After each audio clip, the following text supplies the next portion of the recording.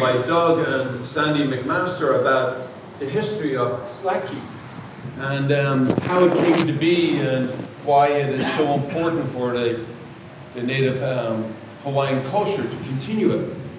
For those of you who haven't had a chance, I definitely encourage you, but let me give you a short snippet of what they'll talk about, how the slackey is originated in the 1800s from the guitars that came over with the Mexican cowboys. They were brought in to help the locals with the herding of the cattle. And when they left a handful of guitars, just one or two guitars, and so the locals didn't know how to tune them. And so they tuned them according to their own ear, and the strings were more slack. That's where the word comes from, slack. And it's a slack in the key, and they make their own tunes, and because of that, it sounds very different. But what's amazing is because there was only one instrument as opposed to multiple instruments, they would have to play a rhythm on the top with their thumb, and then with the fingers they pluck the chords. So it sounds like two instruments being played at the same time because, well, they only had one guitar, so they had to kind of make it work. What's fascinating is this music is absolutely beautiful. It's in the original form, I think it's spiritual at so many levels because it moves from the heart of the people after a day of work to sit and to play music for each other, to enjoy the gift of God's music, and how the birds and the creation play an incredibly important role in that. The reason why I bring that up is that, the music can only, that beauty of, they have come up with 75 different tunings that they've recorded in among the islands. And there's a great contrast between that and the chords that we normally use at home, which is finely tuned top. The tension is very significant. And I think that's very symbolic of their way of life versus for us to live in the mainland. Our way of life, we tend to be rigid and maybe highly strung, just like those wires. And when you come here, they're a little more relaxed, and I think that's why so many of us come here, is to relax and get a bit of slack in our lives. The reason why I think that's so important is because I think that it's the slack where the music is made. It's that beauty of the music comes in the slackness of that. It's so true too for us in our own lives. It's in the slack of our life that God comes and makes music of our lives. But oftentimes we're so highly strung in our own lives, we have no time for God. We find it so hard to leave room for God. And if we could, so to speak, loosen our strings of our life just a little bit, we might leave a little slack for God and notice things a little bit different. Notice what God has put into our lives. Certainly around here, what we can notice is the beauty.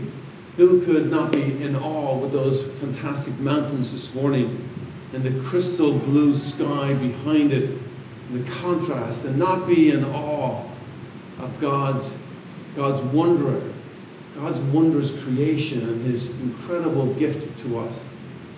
But I think there are other ways in which God are present to us, and today's gospel is a way in which we can see this. Now bear in mind that Bartimaeus is a blind man, and remember that to be a blind person in that time was to have been considered to be cursed by God. They didn't have the understanding that we have today of how blindness comes about, whether it was from birth or not. He must have done something wrong because he had this disease. And so everybody, remember, Jesus and his disciples and the entire crowd were on the way to Jericho. Right? That's how it starts out. And this man who is blind hears of Jesus of Nazareth, but he doesn't call him Jesus of Nazareth. He calls him Son of David. Have pity on me. Now, Son of David, for those of us who don't know, is the Messiah. Is the Masonic language. It is this claim that he is the Messiah. Remember, all these people were watching and listening to Jesus, and they did not know that. So the irony of this passage is that he who did not see, Bartimaeus, sees. He sees who Jesus really is, even before he gets his sight. He has the eyes of faith, and he can see. But Jesus' reaction wasn't the reaction of everybody else. Everyone else is, shh, stop, don't be bothering them. If you could almost hear the subtext, you're a sinful one, stay away, get away, you're on the margins, stay in the margins. And they tried to stop him, but he called out all the more. And so Jesus stops and says, no, call him, have him come here. And he comes and he meets Jesus. What do you want me to do? The personal encounter. What do you want me to do for you? And he goes, I want to see. And Jesus says, well, your faith has already saved you. And he goes away and he sees.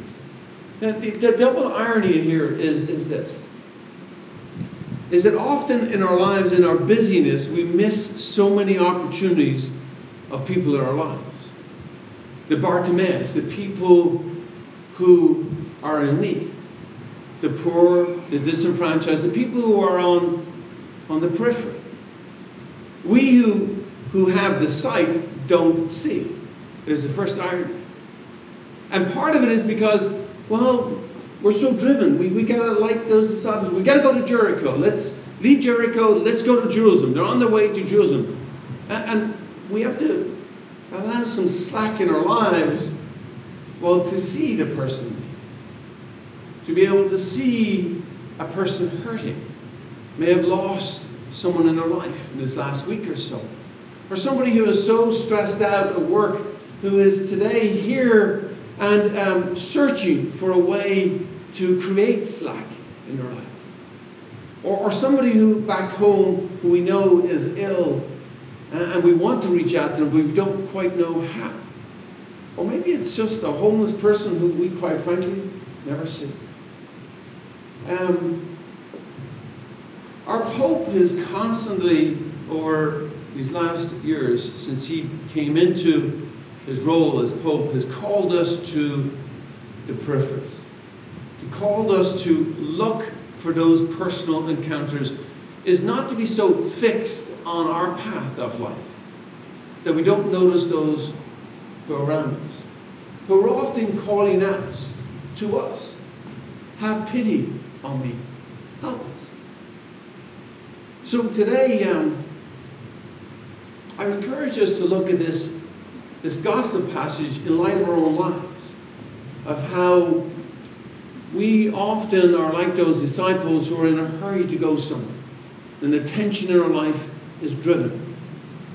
And then maybe we can learn a little bit from our natives here, the Hawaiian and the beautiful music they have, and allow some slack in our life to allow the Lord to produce beautiful music through our actions, to our willingness to listen, our willingness to be aware, our willingness to tend to those who are most in need.